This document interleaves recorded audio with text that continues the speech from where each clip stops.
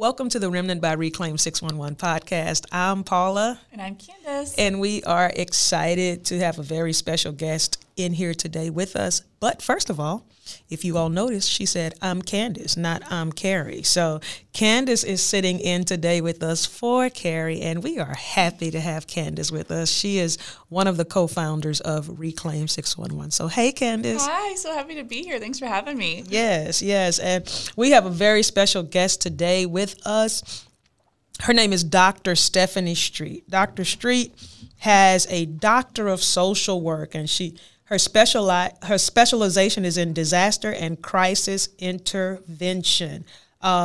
She was a domestic minor sex trafficking task force member. Her research consists of a qualitative study on domestic minor sex trafficking from a social worker's perspective. Dr. Streat is a school social worker, and she also teaches at Walden University in their Bachelor of Social Work program and their Master of Social Work program. Again, she is a full-time social worker. So welcome, Dr. Streat.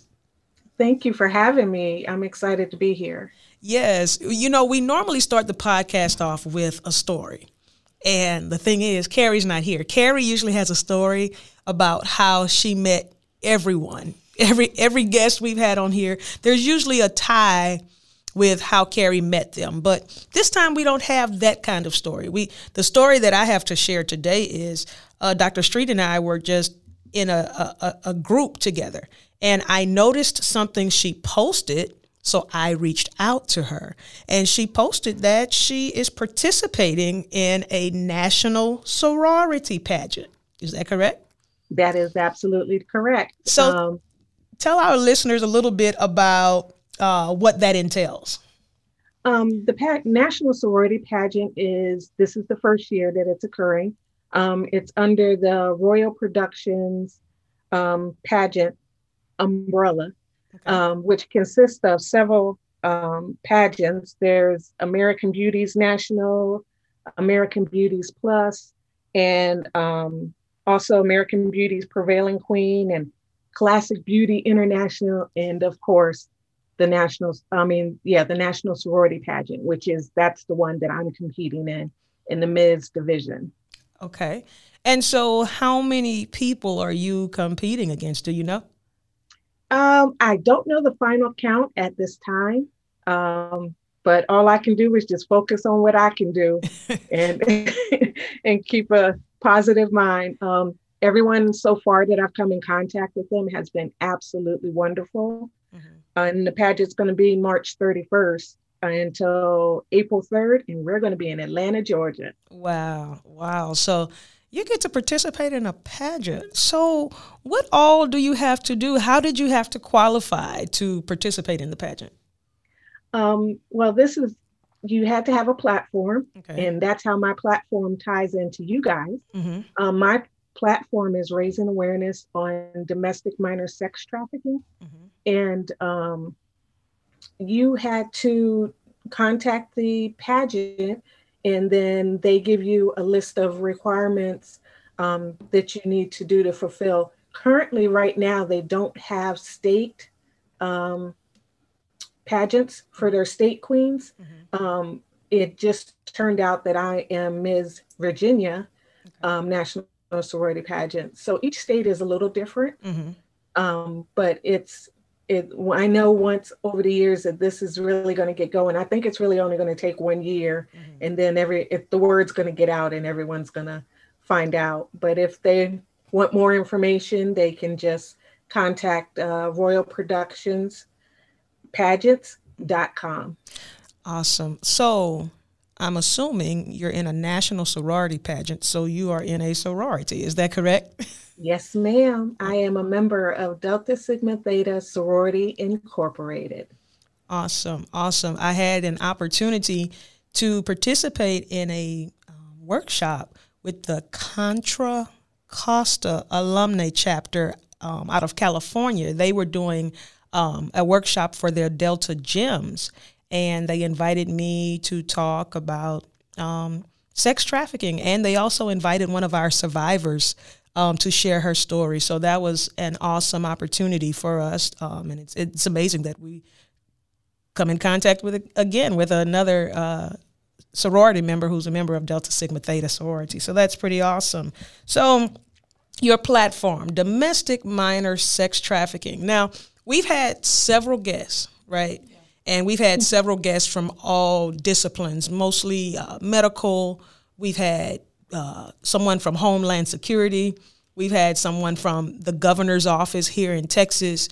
We've had survivors. We've had trauma specialists. And so we haven't had anyone from the education side.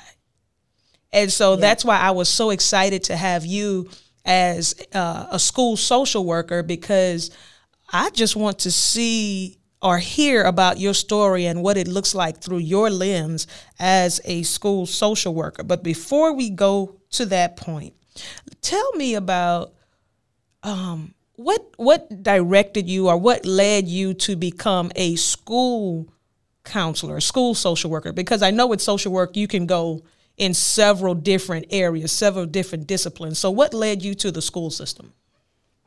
When I was earning my master's degree at Norfolk State University, you kind of dabble in different areas of social work. Mm-hmm.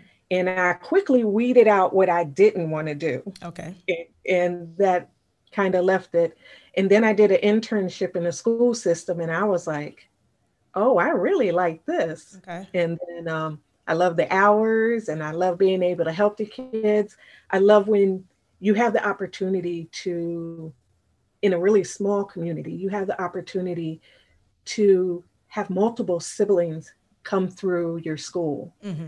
And you develop these incredible relationships with families, communities, students. It's just amazing.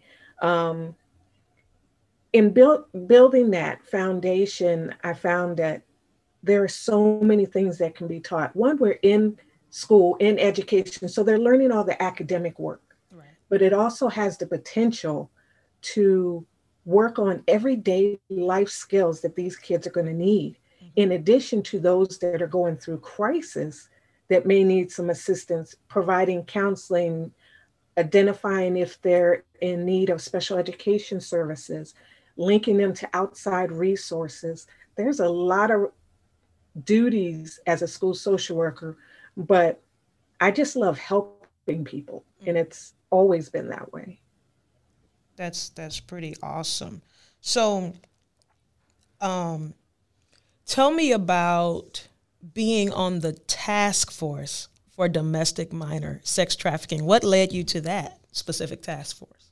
I was a school social worker in a really small district, and they had a task force in our community. And when we have that task force, as you know, you have multiple representatives from different organizations. Mm-hmm.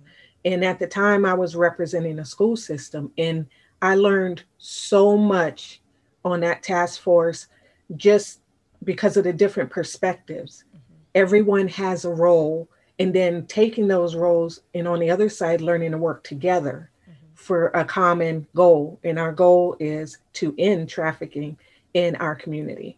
Mm-hmm. So with that being the goal, was it kind of a surprise initially to know that this is going on in your community? Yes. When I started getting the statistics, I was exposed to it just a little, but I had no idea how far this really went until I joined the task force, and they started, law enforcement started showing us statistics and finding out some of those that were affiliated, some of the victims were right in my building. Wow. That I'm a school social worker. And I was like, okay, this is happening right under our nose. I haven't really heard it mentioned too much in the school system. A little bit, it was limited. But yeah, that was just an eye opener for me. And I was like, okay, I have to get this word out to our community, to as many people as I can, because when a lot of individuals think about trafficking, any form of trafficking, many individuals' first thought is it's international. Right. And it is not international. Mm-hmm. So it is international, but it's also here at home. Mm-hmm. So that's what I'm trying to get out there to everyone. Mm-hmm. So when our survivors were on, they told their stories about, going to school and, not really being detected, I guess, in the school system, right? So, they didn't have this badge on that says, hey, I'm a victim of trafficking. How did you approach some cases where you suspected trafficking, this child was a victim of trafficking? What I've learned so far in the school system that has been a huge help for me is relationships. Mm-hmm. And being able to be consistent with relationships. If someone was referred to me with the suspicion that they may be involved in trafficking, reviewing their records is one of the first things that I do, because I have to find a way to get in. I can't just automatically go to that topic. Okay. So some of the things I may do is I may check their grades, I may check their attendance, may check to see if there's any behavior concerns. Mm-hmm. And then if I can find just that one crack in any of those, that's my in. Mm-hmm. And then once I get in, start building and developing relationships with them and ask some of those important questions that may lead to that. Where do you live? Who do you live with? Mm-hmm. Are you working? Let's talk about your friends. What do you do with your spare time? All those types of things that will lead me into some of her personal thoughts and feelings in the way that she lives. Mm-hmm. And that's how I get started on it. Okay. Gotcha. So have you had any victims who were males? Yes. Okay. All right. Because I know sometimes people seem to think that it's just a female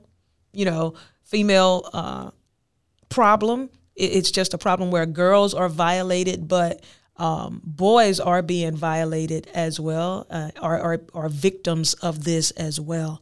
So another thing in the school system. So let's say you're getting this information and you're kind of building your case. I'll say a case, not really a case, but you're gathering your information, right? So what would be the next steps? Because I realize that sometimes if, it's a fine line to, let's say, report, because I'm sure you're a mandatory reporter.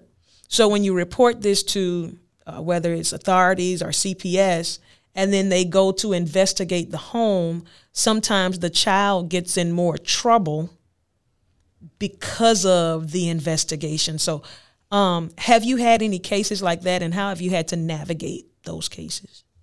As far as trying to navigate that, again, relationships, not just with the possible victim, but my staff at school, relationships with them, trusting them. Again, I also think that's why it's so important for our staff to be made aware of some of the red flags to look for in class. Again, them knowing their students when there's a change in that behavior, for them knowing who to reach out to and reach for assistance. I really trust our school resource officer. Okay. Every school district that I've worked in, I have been able to trust my school resource officer. And that is my go-to person as well. Also, if I have to go to CPS on some cases, I know it's for the betterment of the child, of course, and I develop a plan right away. I need to know with the CPS worker how this is going to go and try to work really closely with them, those that are open to that, and then also formulate a plan with the student. Because if they are to go home and things get out of hand, what's the plan? Mm-hmm. What do we do? What are your resources? So having that plan in place, make sure the social worker from CPS or law enforcement, the student, make sure all of us know what that plan is, that safety plan. Where are you going to go if you have to run out the house? How are we going to be able to reach you? How are you going to be able to reach us? Mm-hmm. All these things need to be answered.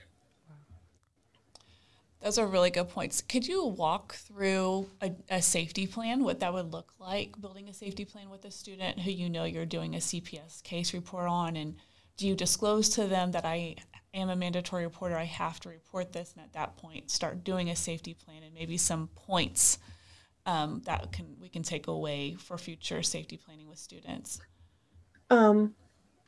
I always make it known when I first meet a student about confidentiality and when I have to break confidentiality.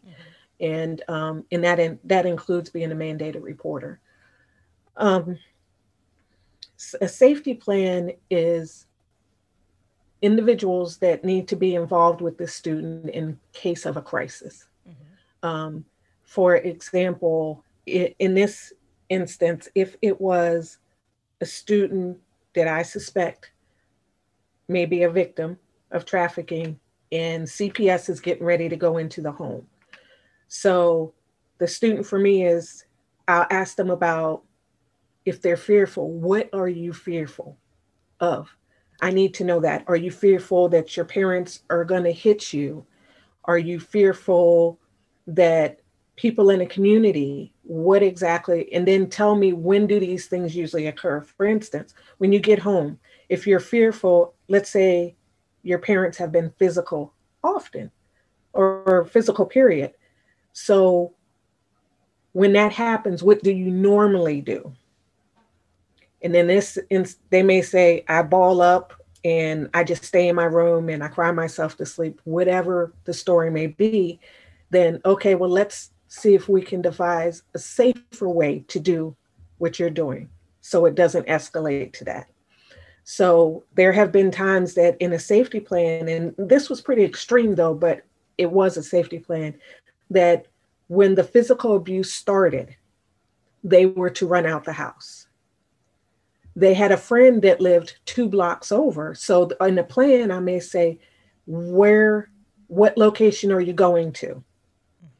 So we put that in the plan. The location was to leave the house and go to this friend's house.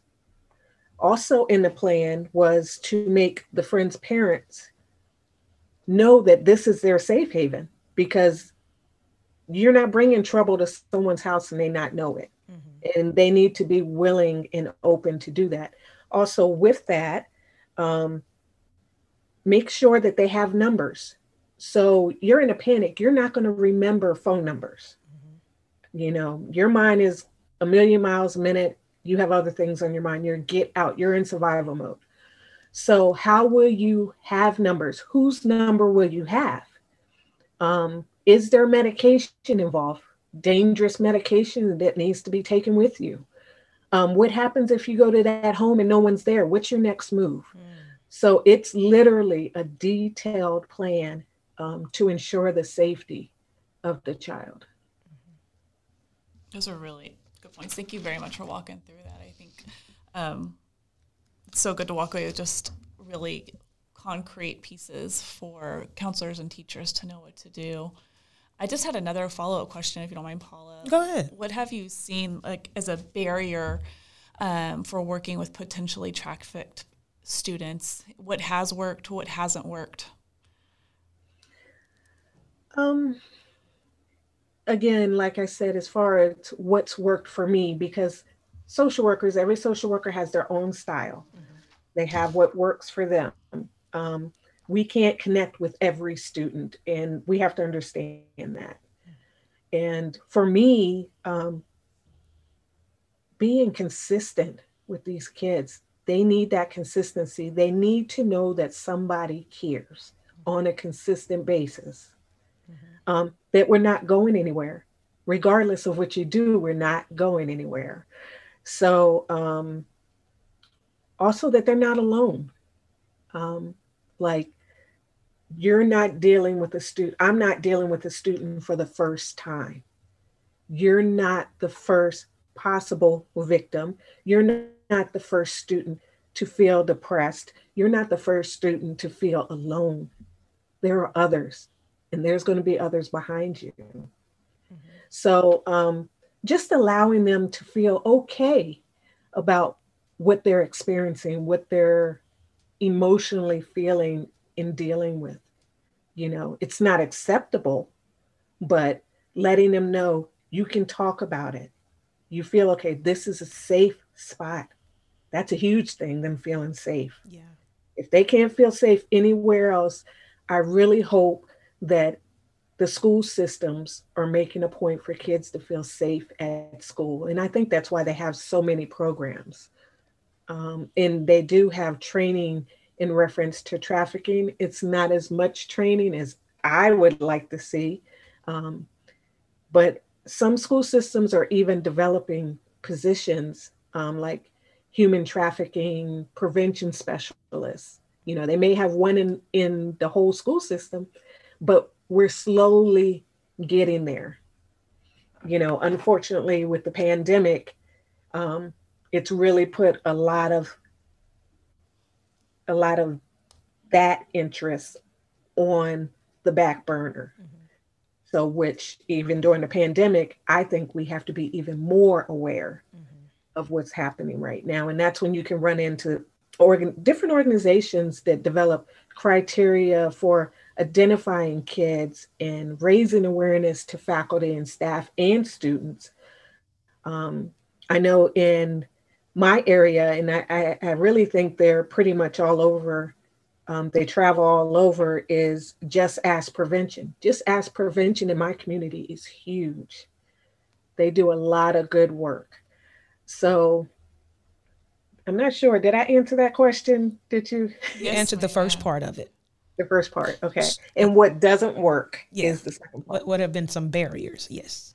Okay. Some of the barriers that I've encountered are just students not ready to open up about what they're experiencing. Or if they do open up, they don't identify with being a victim. They were like, oh, I can stop anytime. I can go home anytime. I can choose to walk away. No one's making me. And that makes it difficult. Mm-hmm. It does. It makes it difficult. Have you had to work through a situation like that? Or when they do that, are they pretty much just shut off to the possibility of looking at it through a different lens and understanding that they really are a victim? Those that just kind of shut off and like, I'm not a victim. That I don't fall in this category. I'm not vulnerable. I don't meet any of that criteria. And, then I'm like, okay, because it's not up to me to change your mind. I need to find out where you're at and start there. So we start there.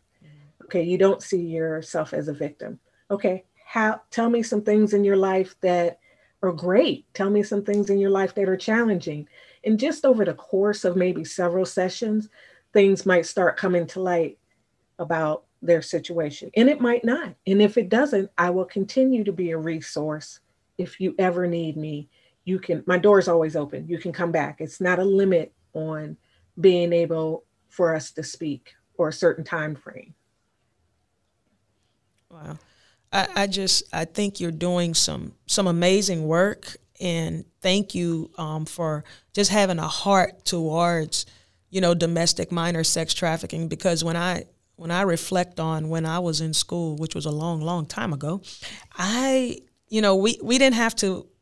we weren't dealing with that.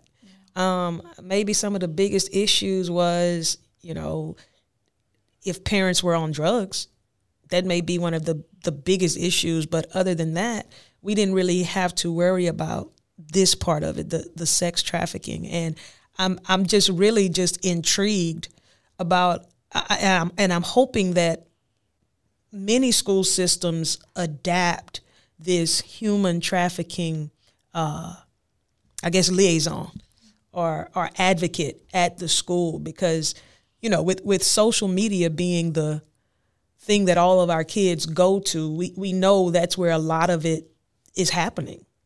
And so thank you for what you are doing in the school system, and, you know, just being that consistent person to be present for those children, if they need someone to talk to, or just need to, I guess, you know, just need someone to listen. And so thank you for that. Candace, do you have something else you wanted to add to it?